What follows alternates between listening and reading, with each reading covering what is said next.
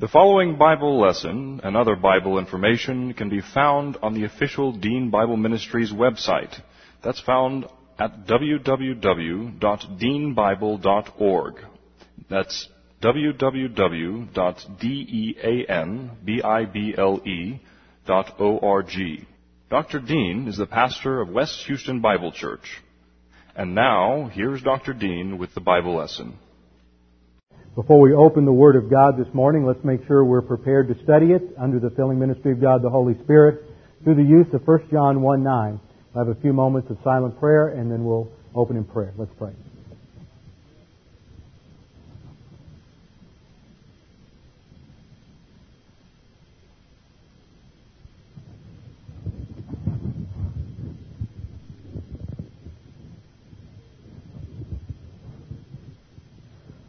Father, we thank you for your word because of its clarity, because of its lucidity and perspicacity, because it tells us who we are, what we are like, how to have a relationship with you, and how we can advance to spiritual maturity.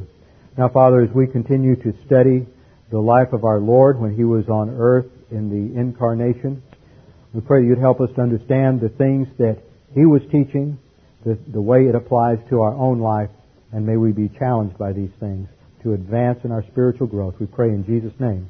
Amen. Open your Bibles with me to John chapter 7. John chapter 7, and we continue our study of Jesus' confrontation with the religious leaders and the crowd during the Feast of the Tabernacles. This passage is quite a challenge to us because, as we have seen in our study of John before, the Apostle John writes at different levels of meaning. There are layers of interpretation within the text. Now, that is not to say that the literal meaning of the text is not important. It is. But the way John, as an author, crafts his telling of the story and the events that he brings in, he's making different points. And he may use a word that has two different meanings, and he intends both. He may present a situation, and then the way he tells it, he uses irony in order to not only emphasize the literal event, but also to bring in a second level of meaning, which he also wants to emphasize. And this passage is one which is loaded with irony.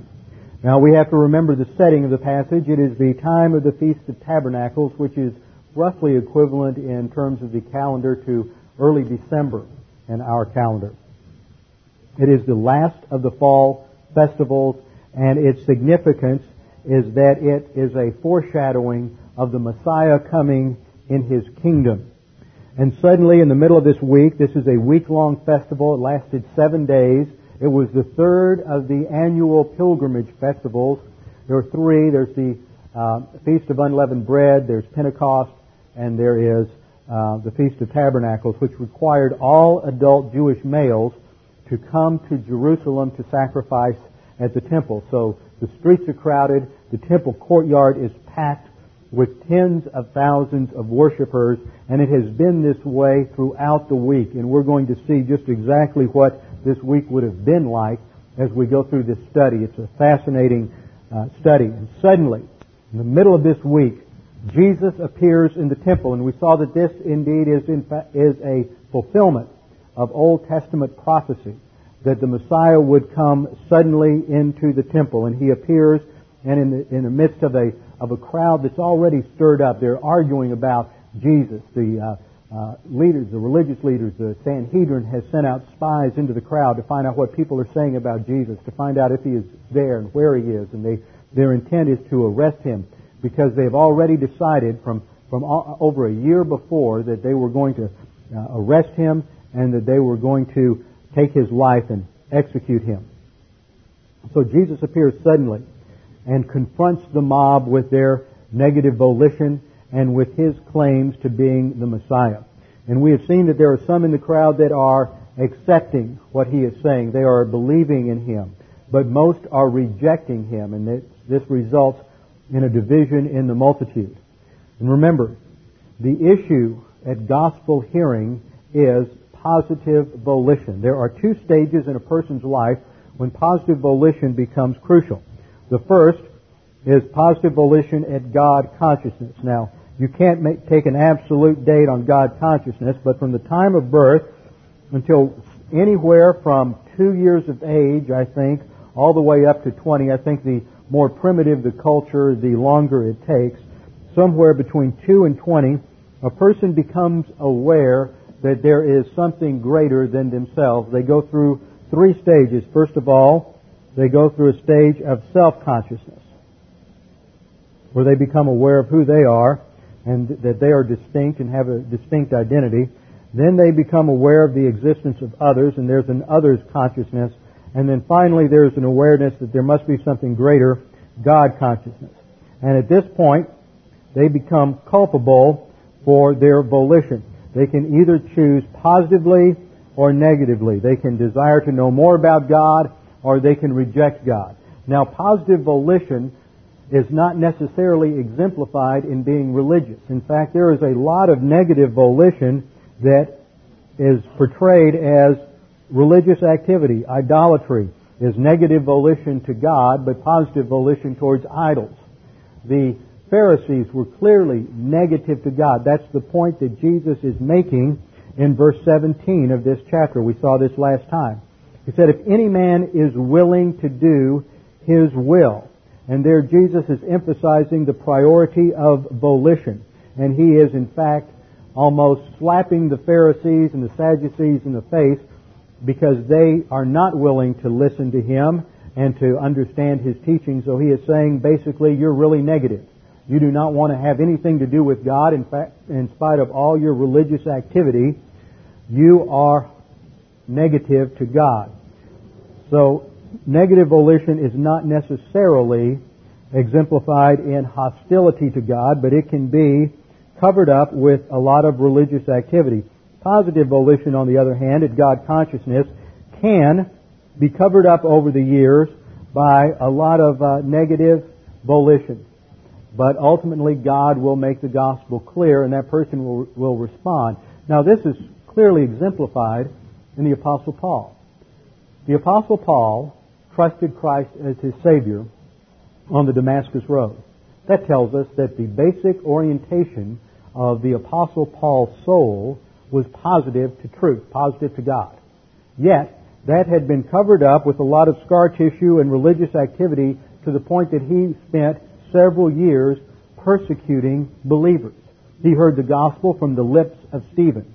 Our first glimpse of Saul of Tarsus, the Apostle Paul's Hebrew name, he is standing at the edge of the crowd as they stone Stephen. He hears the gospel from the lips of Stephen, yet he is in support of which was a violation of their law, of stoning Stephen, and he continues to persecute the church. Yet eventually God, if you are positive, God is going to prepare the soil properly and he will make the gospel clear, and that person will end up hearing the gospel and have the opportunity to be positive at gospel hearing. So the situation we have here is Jesus is accusing them of negative volition, not only negative volition at God consciousness, but negative volition at gospel hearing. They are caught up in the arrogance of religion. And because they're caught up in arrogance, when somebody came along and taught something different from their traditions, they are reacting in anger and hostility. So when Jesus came along and healed a man on the Sabbath in violation of their religious traditions, they reacted in anger, and we were told back there in John chapter 5 that they determined at that point to kill him. But Jesus uses a very sophisticated argument here in John chapter 7, which we looked at last time, in order to show their hypocritical devotion to the Mosaic Law. He's making it clear that you don't really obey even the Mosaic Law, because Moses made an exception as far as the Sabbath was concerned. On the Sabbath, all the Mosaic Law said was you're not supposed to work, and the Pharisees had come along and added all kinds of conditions to that, just exactly what does it mean to work. But Moses clearly allowed for circumcision to take place on the Sabbath. And Jesus said, if it's okay to take one member of the body and make it healthier, then what I did on the Sabbath was to make the entire man healthy, was to heal him from his crippling affliction, and yet you react to that. That's inconsistent. You don't even understand Moses. You don't understand the law. Now, these were clearly fighting words for the Pharisees. Jesus is not only not backing off from the confrontation. We saw earlier that Jesus did indeed control the confrontations. He didn't just run around like a loose cannon trying to start a conflict with the Pharisees every time one of them showed up. He was very careful in the way he handled the situation. But here he is clearly stirring the pot. He is going to aggravate the entire situation, but not for the sake of causing conflict, but for the sake of showing for all time and eternity that the Jewish religious leaders had every evidence in the world presented to them that he was the Messiah, and they rejected it. We see this down in verse 30. After he has confronted them in the previous verses, it intensified their desire to arrest him. Verse 30, they were seeking therefore to arrest him, literally, and no man laid his hand on him. This is the sovereignty of God protecting the Lord Jesus Christ in hypostatic union, because his hour had not yet come. And this is always a phrase in reference to the crucifixion. Verse 31 tells us that there were those who believed, but many of the multitude believed in him. Now this is what the believers were saying.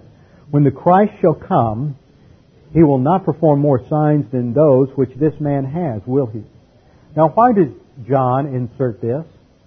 To let us know that Jesus has clearly demonstrated who he is. He has provided more than enough evidence, and there were clearly many who did respond positively.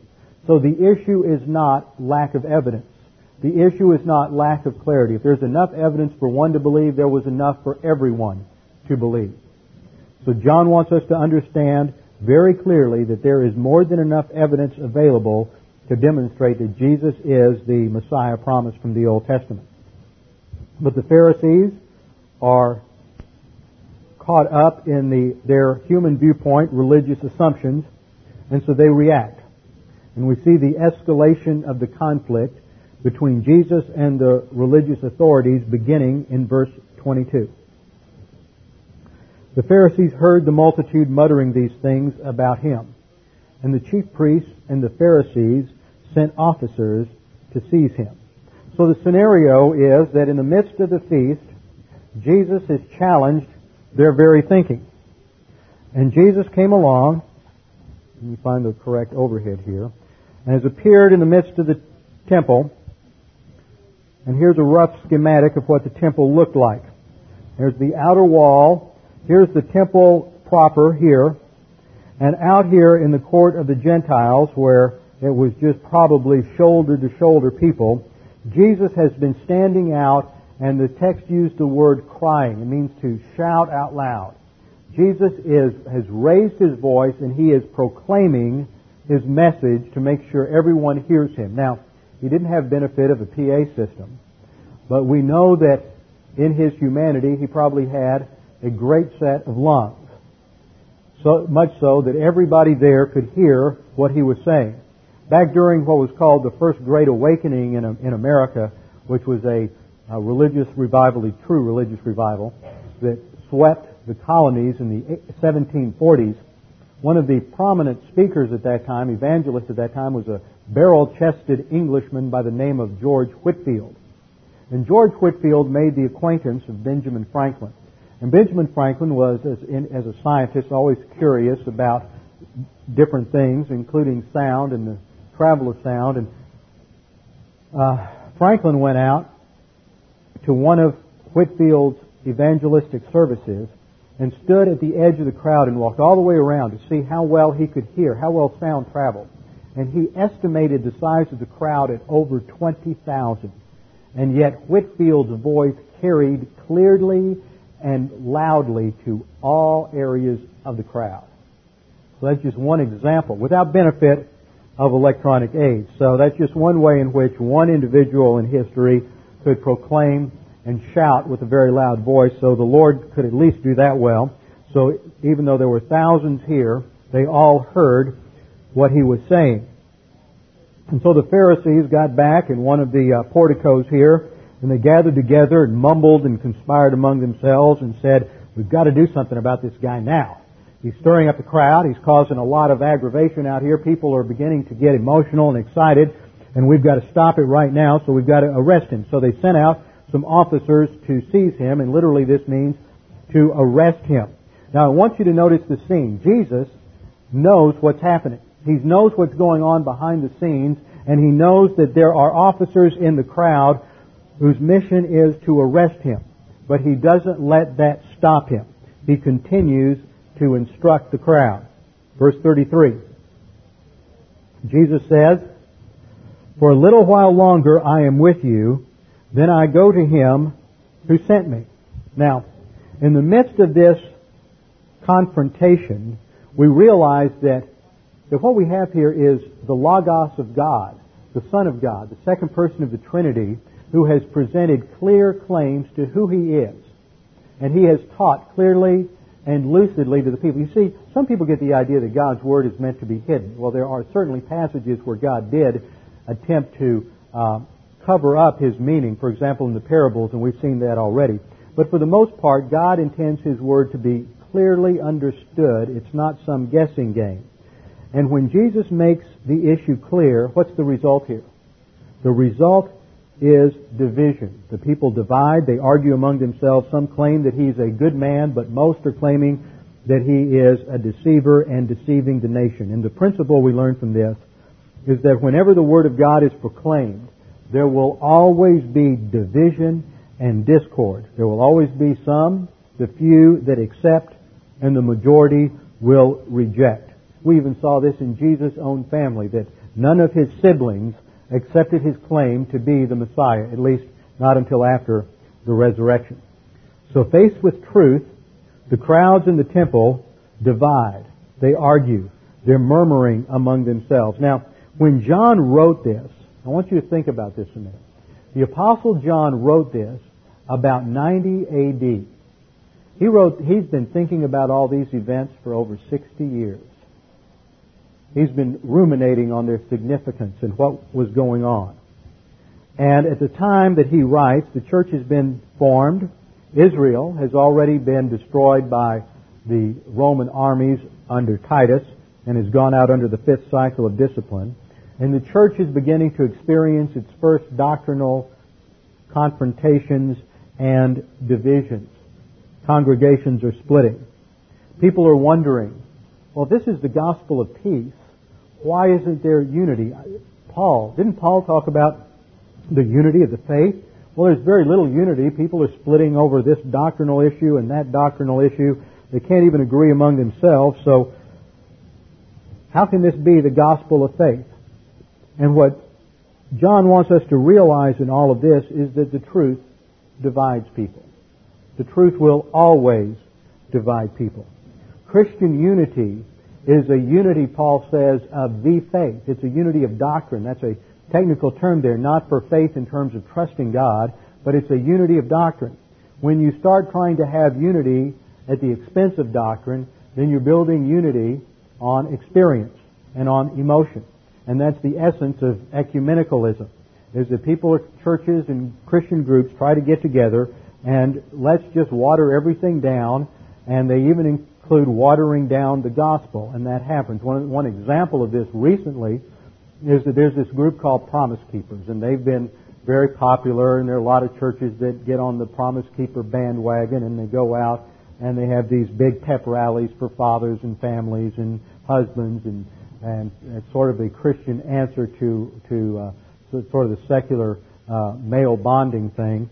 And in about a year ago or 2 years ago, what happened with Promise Keepers is they were getting a lot of Roman Catholics who wanted to be involved, but they couldn't go along with the doctrinal statement. Because the doctrinal statement of Promise Keepers said that salvation was by faith alone in Christ. Alone modified faith. So they changed their doctrinal statement. They changed the doctrinal statement to read faith in Christ alone. Now, faith didn't have to be alone anymore. It could be with works.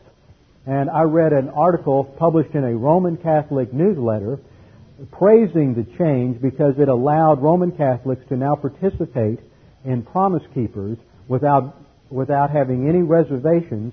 And the Promise Keepers also added a Roman Catholic member to their board of directors. This is just one example of how this attempt at unity at the expense of doctrine destroys doctrine, and it makes a sham out of Christianity. And people no longer promote the truth. But the truth always divides, and just because there is division does not mean there is carnality there. There is, but on the negative side.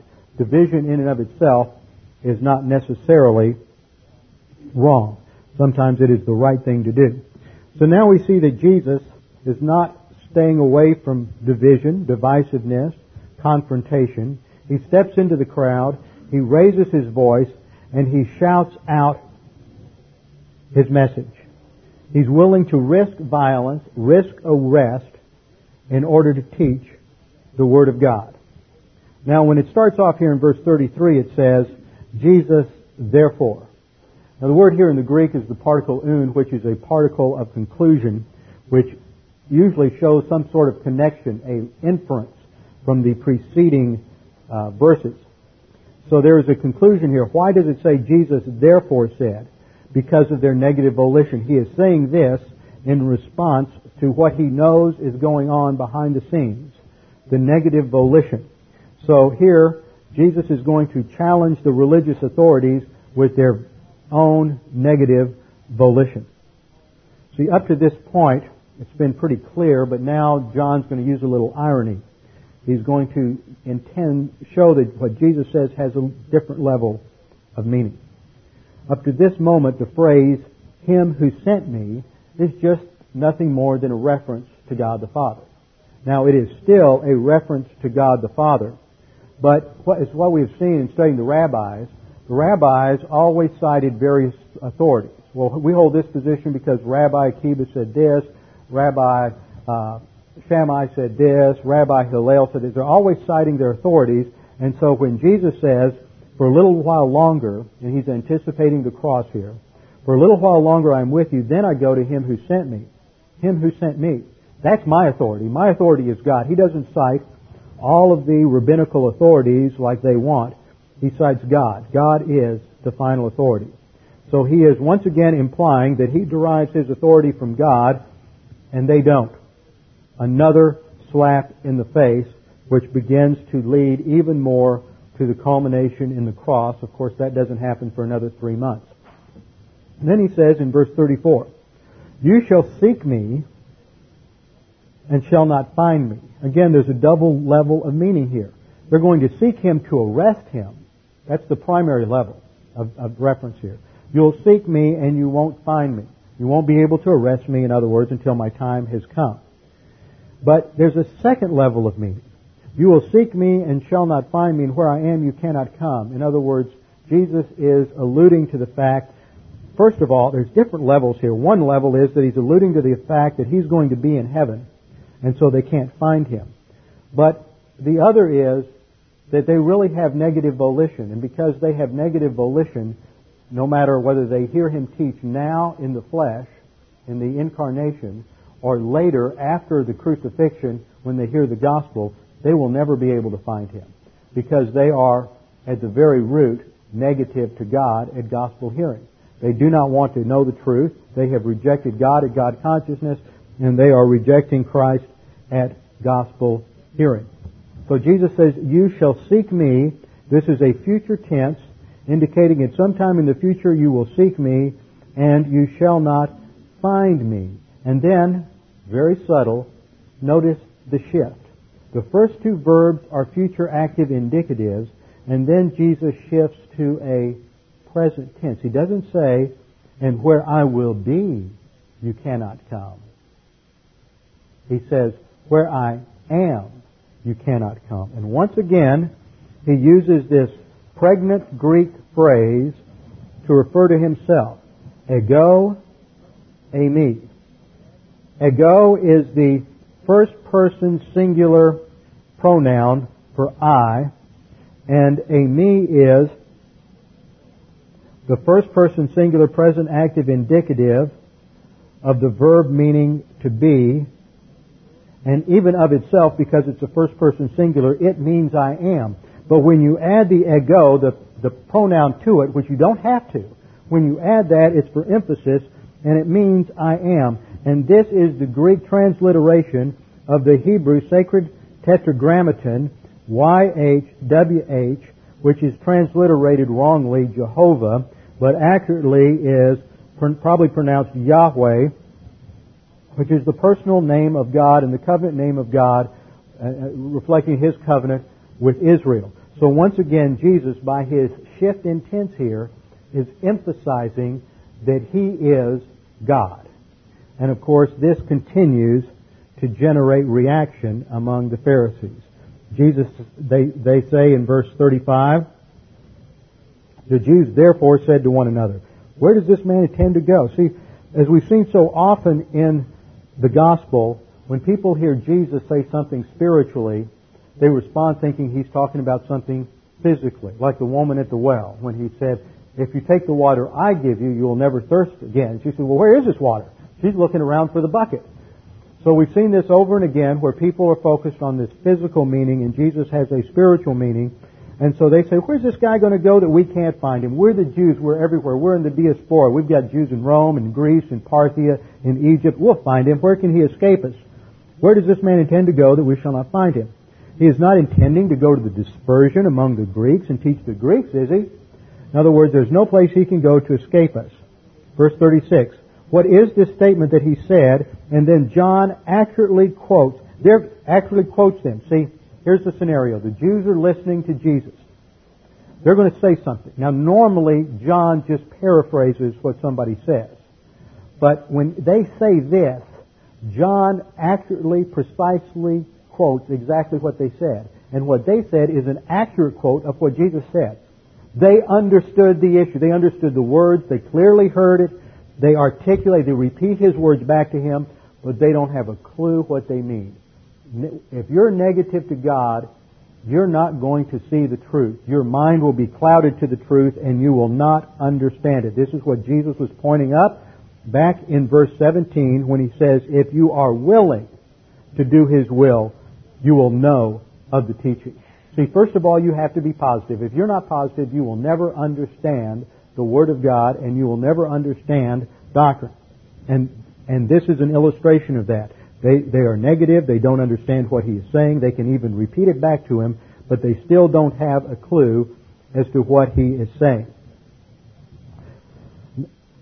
Now we come to a very important issue, and that is the issue of response to the gospel. I want to go over this illustration because it'll help you and encourage you, I hope, in evangelism. There are, we'll just say, three basic ways to present the gospel. There is a clear way to present the gospel where you very precisely and very accurately present the issues. Then there is a fuzzy way to present the gospel. And this is one you usually find with various campus organizations that somebody gets saved one week and they send them out knocking on doors the next week, passing out tracts on how to have a wonderful, happy and wonderful life, and or 4 spiritual laws or something like that, and they end up saying that you need to invite Jesus into your heart and all of these fuzzy, incorrect ways of presenting the gospel. And then you just have a legalistic approach. Legalistic approach is the person who's always adds something to the gospel. You have to believe and be baptized, or you have to believe and join a church, or you have to believe and commit your life to Jesus. Now you have two options. You have people that are positive and people that are negative. Now, in this case, you have somebody who gives a clear presentation of the gospel, and yet it's rejected. They're talking to somebody who is negative. They clearly understand it, and they say no. Then, in this case, you have somebody with a fuzzy presentation of the gospel, and this may be your own situation. You were positive at God consciousness and you were positive at gospel hearing, and somehow you understood in the midst of all the confusing, incorrect, fuzzy vocabulary, you understood that the issue was trusting Christ alone for your salvation. And so you believed in Jesus as your Savior. You see, the issue is the Holy Spirit. And the Holy Spirit is going to take whatever is said, and He's going to make clear to you the truth. He's going to cull out all the fuzzy stuff and all the wrong stuff, and He's going to make the truth clear. Now this encourages you because sometimes, especially if you haven't witnessed much and you get in a situation, get tongue tangled and you say the wrong thing or you don't get it out clear. But you always have to remember that the Holy Spirit is the sovereign executive of salvation and witnessing and evangelism, and He is going to make the gospel clear. Now, this even happens in the midst of a legalistic situation. You can have a legalist present the gospel, and he says you have to believe and be saved, and the person doesn't, you have to believe and be baptized, and the person doesn't hear the be baptized, they just hear believe. Because that's the Holy Spirit. Where I've been in churches where the pastor got in the pulpit and said, you have to believe in Jesus to be saved.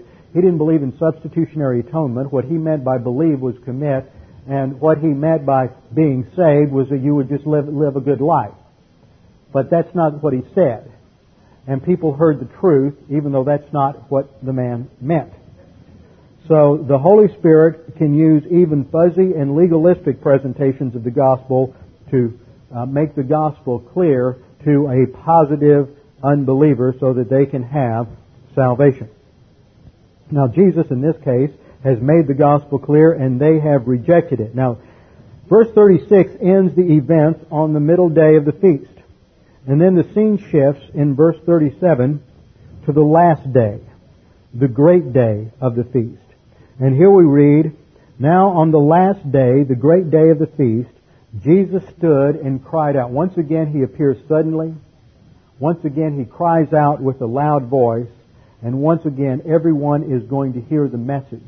But if we are going to understand what Jesus is saying and why He is saying, we have to take a few moments to go back and understand the background and understand some biblical theology and biblical imagery, or this will go right past us and we'll end up with some sort of fuzzy, quasi-charismatic, emotional experience interpretation of this passage. And we don't want to do that. So let's get some background. Turn in the Old Testament to Leviticus 23. I'm going to give everybody a little opportunity to do what the kids downstairs do, and we're going to have a little sword drill time here just about and go through a lot of different passages of Scripture. Leviticus 23:33 provides the Old Testament Mosaic law basis for the Feast of Tabernacles.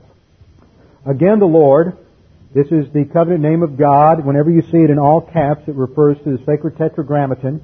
Again, the Lord, that is Yahweh, spoke to Moses, saying, speak to the sons of Israel, saying, on the 15th of this seventh month is the Feast of Booths. Now, this isn't the seventh month in a Gregorian calendar. This is the seventh month in the Jewish ritual calendar, which is roughly comparable to our late November or early December.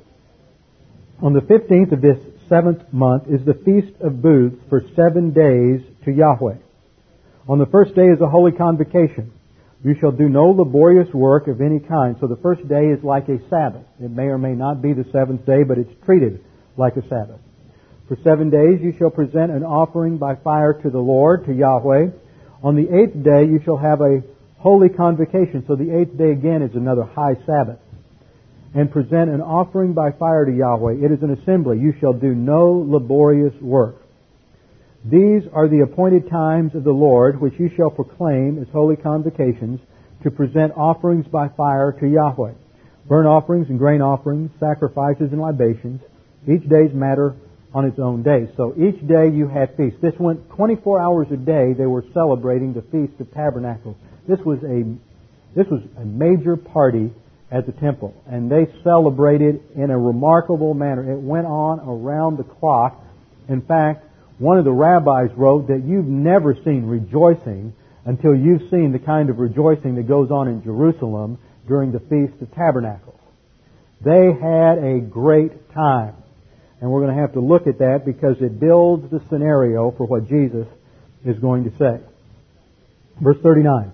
On exactly the 15th day of the seventh month, when you have gathered in the crops of the land, you shall celebrate the feast of the Lord for 7 days. Now this tells us the agricultural background. It's a fall harvest festival to celebrate that they have brought in the harvest. God has provided for them through the winter, and it also anticipates and looks forward to the spring, and there is prayer for rain.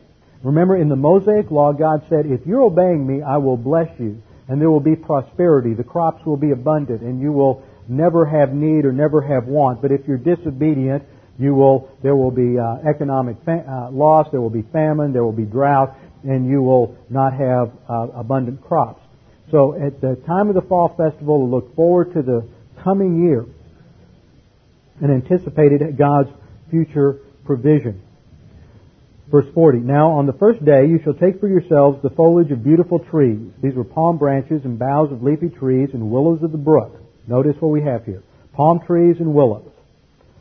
And you built a little shelter out in front of your house, and then you would go live in that for a week.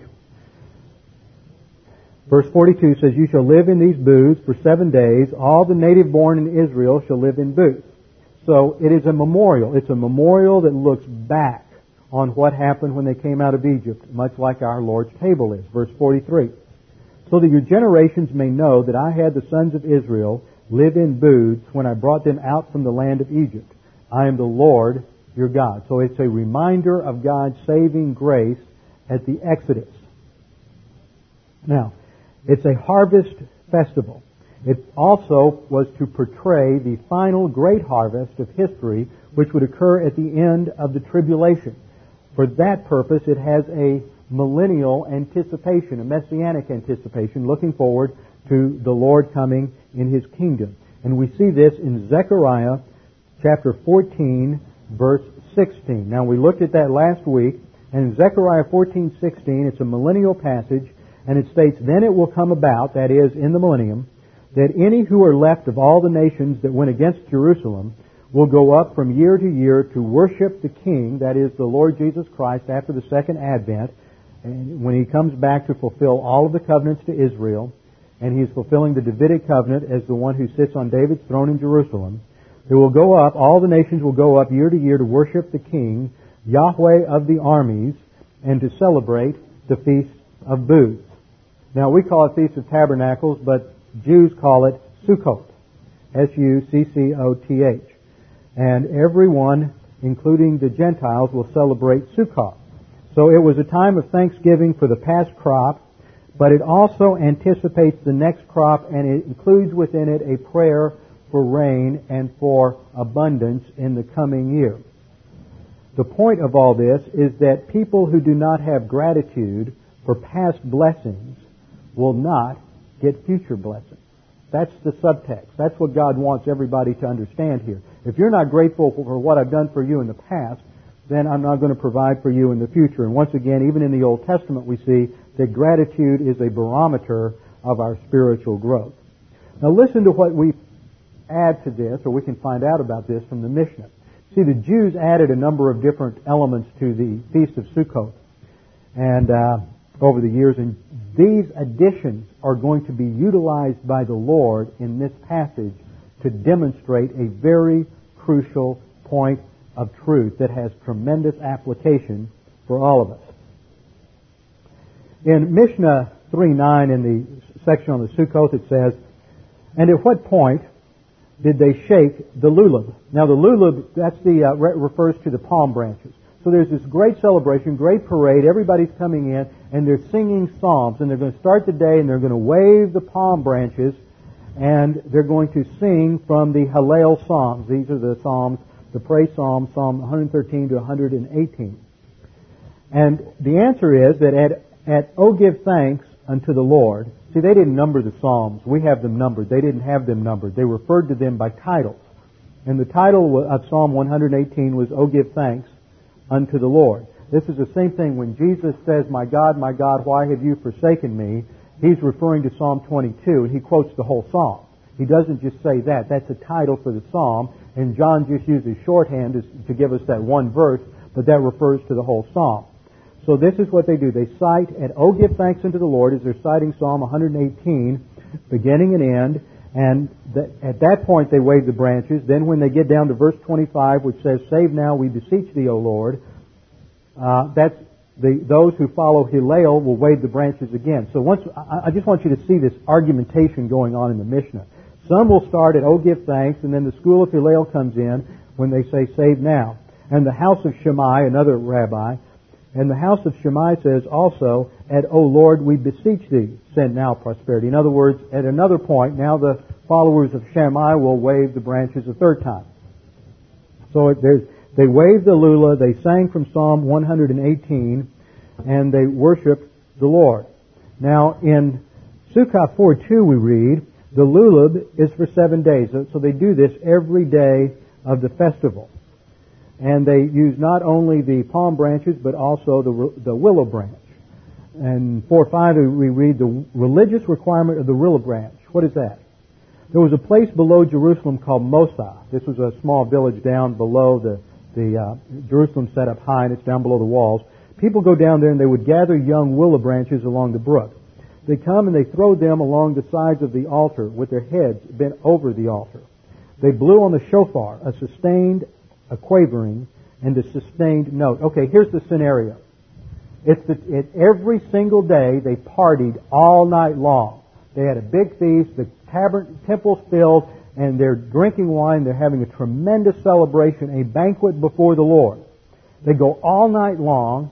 As soon as the sun comes up, the priest is up on the wall, and as soon as they see the dawn come, they blow 3 blasts on the shofar, a long note, a short note, and a long note.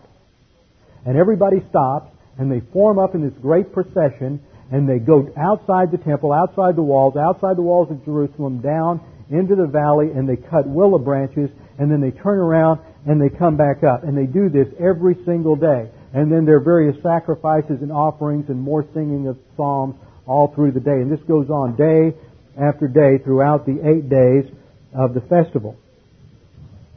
Then we read in Sukkah 4:8 that the Hallel psalms and the rejoicing are for 8 days. Explain that. This rule teaches that a person is obligated for the Hallel psalms, for the rejoicing, and for the honoring of the festival day on the last festival day of the festival, just as he is on all the others. In other words, you've got to be there all day. So people were exhausted. They have the major meals, and they have this celebration before God. Now, on the last day, they do something a little different. They go out and they go down to the pool of Siloam, following the priest. And all along the way, there's these various blasts on the shofar, on the ram's horn, and they come down to the pool of Siloam. And when they reach there, and they go out by the water gate, and when they reach there, they turn back to face the temple. And they say, our fathers who stood on this place stood with their backs toward the temple, and their faces toward the east, and they prostrated themselves eastward to the sun.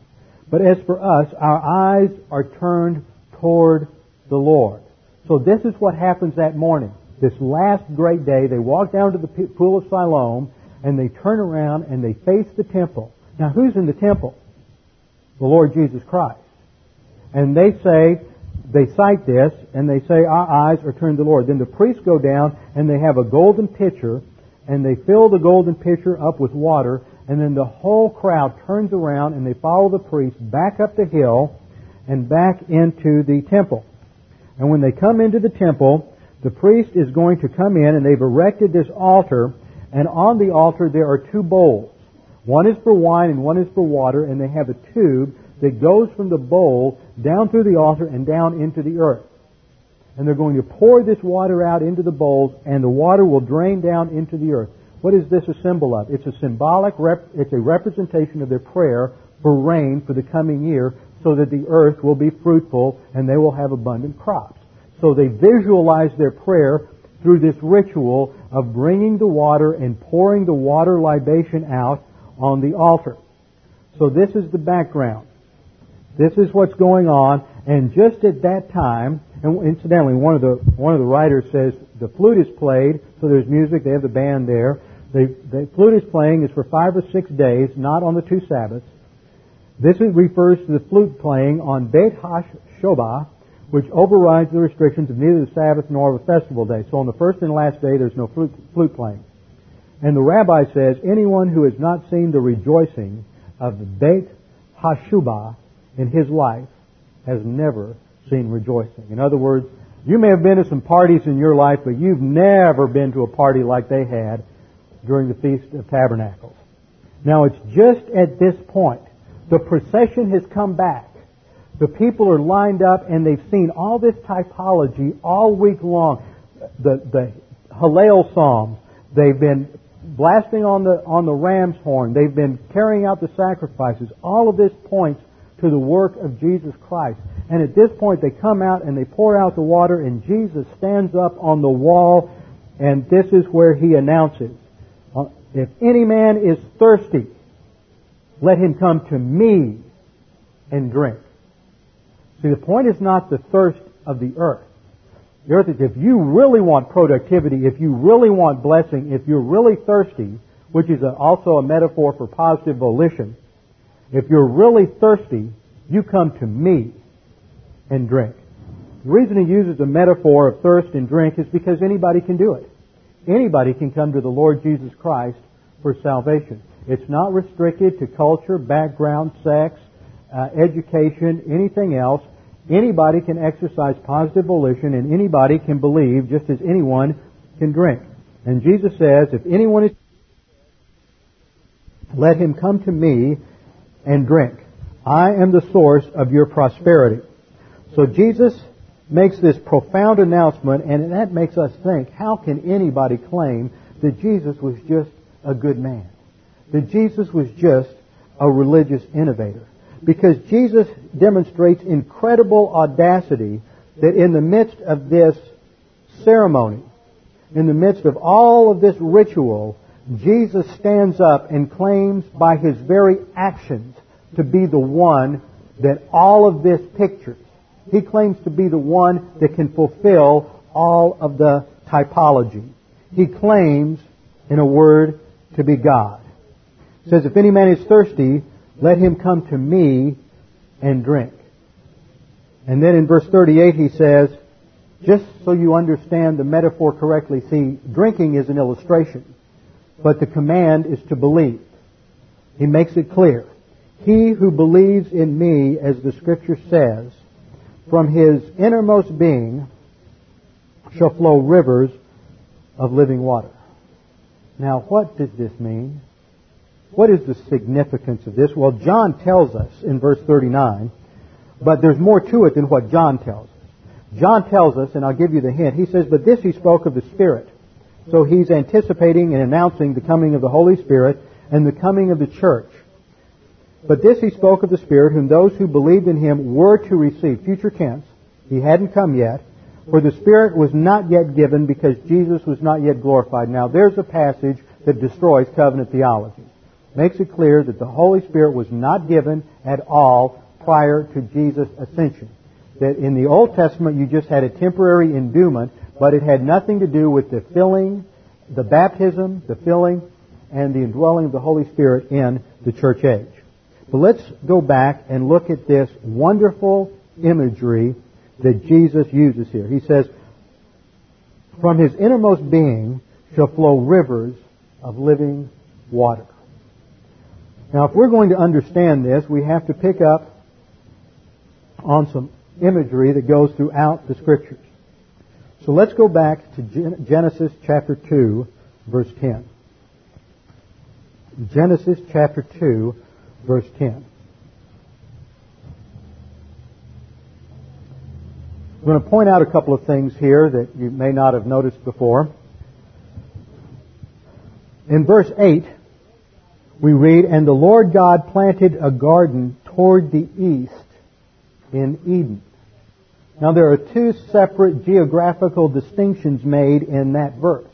There is a garden, which is to be the place where the man and the woman lived, and there is a larger, a more significant geographical location, Eden. Eden is the habitation of God. Now what is the word that we use for a place that God inhabits? The word that we use is the word temple. Eden is the temple of God. Now that we have our geography straight, this is antediluvian geography. This is before the flood, so what the earth looked like has nothing to do with what the earth looked like today. Look at verse 10. Now a river flowed not out of the Garden of Eden. A river flowed out of Eden, out of the temple of God. There is a river that flows out of the temple. And this river then subdivides into four. Now there's no place on earth with this kind of river system today. Just another example of how the earth before the flood was really different. Had a different set of laws. And if you and I were transported back there, we wouldn't recognize planet Earth. A river flowed out of Eden to water the garden. And from there it divided and became 4 rivers. So we see here that the pristine earth was not watered by rain according to Genesis 2:6, but by a mist that rose up from the earth and from this river system that God established. The name of the first river is Pishon. It flows around the whole land of Havilah, where there is gold. And the gold of that land is good. The bdellium and the onyx stone are there. And the name of the second river is Gihon. It flows around the whole land of Cush. Now this isn't the land of Cush later. These are all antediluvian, pre-flood designations. And the name of the third river is Tigris. It flows east of Assyria. And the fourth river is the Euphrates. Now, what happened was that after the flood, when people landed, they renamed rivers and other geographical features after the names they were familiar with. Just as when people came over to North America from England, they named places Boston and New York and names that were familiar to them from the old country. So all of this was destroyed by the flood. Now, what happens after the fall is that man is excluded from this river and he's excluded from the garden. See, the original sign of salvation is not the cross, but the fruit tree, the tree of life. And the production of the tree of life came from the water, because the water was converted into the production of the fruit, which became eternal life. As they ate the fruit, they would live forever. So the water then becomes a symbol for eternal salvation. Now, let's turn from there to Ezekiel chapter 47.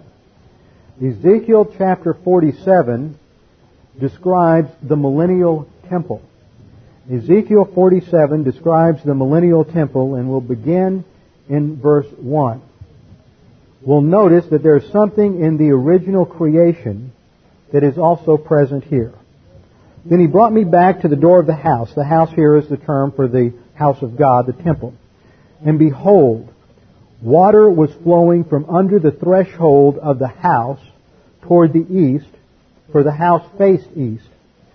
And the water was flowing down from under, from the right side of the house, from south of the altar.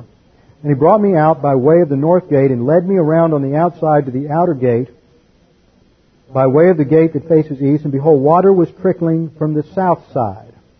So what we see in the millennium, during the 1,000-year reign of Christ in Jerusalem, there will be a river flowing out from the center of the temple. Now, let's push this a little further and go to, let's look down a couple of verses before we leave here. Down to 47:6. He said to me, Son of man, have you seen this? Then he brought me back to the bank of the river. Now when I had returned, behold, on the bank of the river there were very many trees on the one side and on the other. Then he said to me, these waters go out toward the eastern region and go down into the Arabah. That was a desert region, at least in our time it's a desert region in the south of Israel. Then they go toward the sea, being made to flow into the sea, and the waters of the sea become fresh. Notice the rejuvenating power of the river that flows out of the temple. It turns the death of salt water into fresh water. Verse 9, and it will come about that every living creature which swarms in every place where the river goes will live. And there will be very many fish, for these waters go there, and the others become fresh, so everything will live where the river goes. So the river gives life. Now, let's turn to the end of your Bible to Revelation chapter 22. Revelation chapter 22. We are now beyond the millennial kingdom into the new heavens, new earth, new Jerusalem. And he showed me a river of the water of life, clear as crystal, coming from the throne of God and of the Lamb. In the middle of its street and on either side of the river was the tree of life. Notice the analogy, the mirror reflection from Genesis 1. Genesis 1 through 3.